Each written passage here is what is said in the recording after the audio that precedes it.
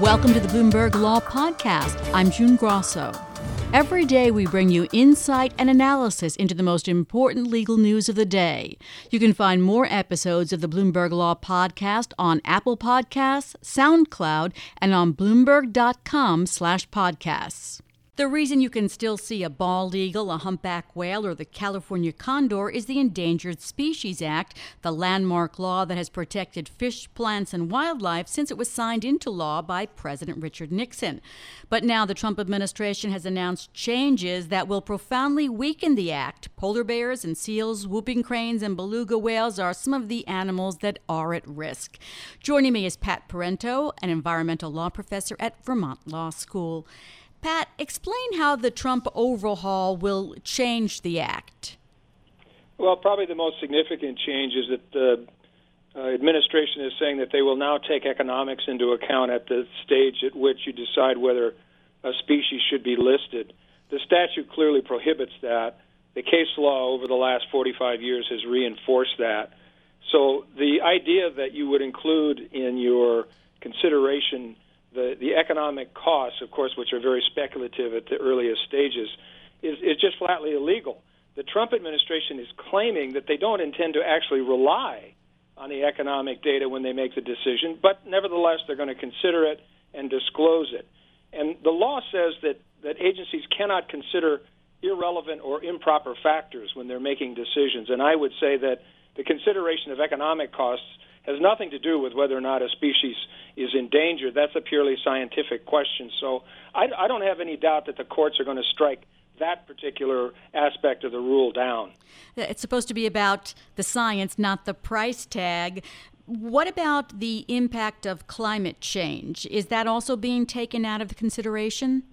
Yes, they're narrowing the definition of what's reasonably foreseeable, and they're requiring a higher level of proof that climate change will, in fact, jeopardize species such as the polar bear, the ring seal, the bearded seal, the penguins, the wolverine. These are all species that are very much at risk from the changes that climate change is creating within their habitats, whether they're in the Arctic or in the high elevation habitat of species like the wolverine. We know beyond doubt that climate change is altering their habitats to the point where if it continues, they will go extinct. It's just a matter of time, and that time may be decades, not centuries. So the idea that you were going to raise the bar of proof of when and how climate change is going to drive these species to extinction, again, it flies in the face of the policy and the language of the Endangered Species Act. The Supreme Court in the famous Tellico Dam case said the statute is the institutionalization of caution. And so the idea is that you act while there's still time to avoid extinction, not wait until the science is conclusive, by which time it's too late. The Endangered Species Act is a pretty popular law among the public, and as you mentioned, a landmark law. So what groups are going to benefit from this? Oil and gas industry, fossil fuel industry, to some extent users of public lands, people that graze livestock, timber companies, mining companies, mostly extractive industries. The real damage to endangered species habitat comes from these really large industrial-scale extractive industries. Urban sprawl certainly contributes a significant amount of habitat loss as well, pollution, invasive species. But the really big hit on species habitat is coming from the consumption of natural resources that are way beyond the capacity of ecosystems to recover in time to save these species from extinction. We've talked before about lawsuits to try to save northern spotted owls and snail darters and other creatures.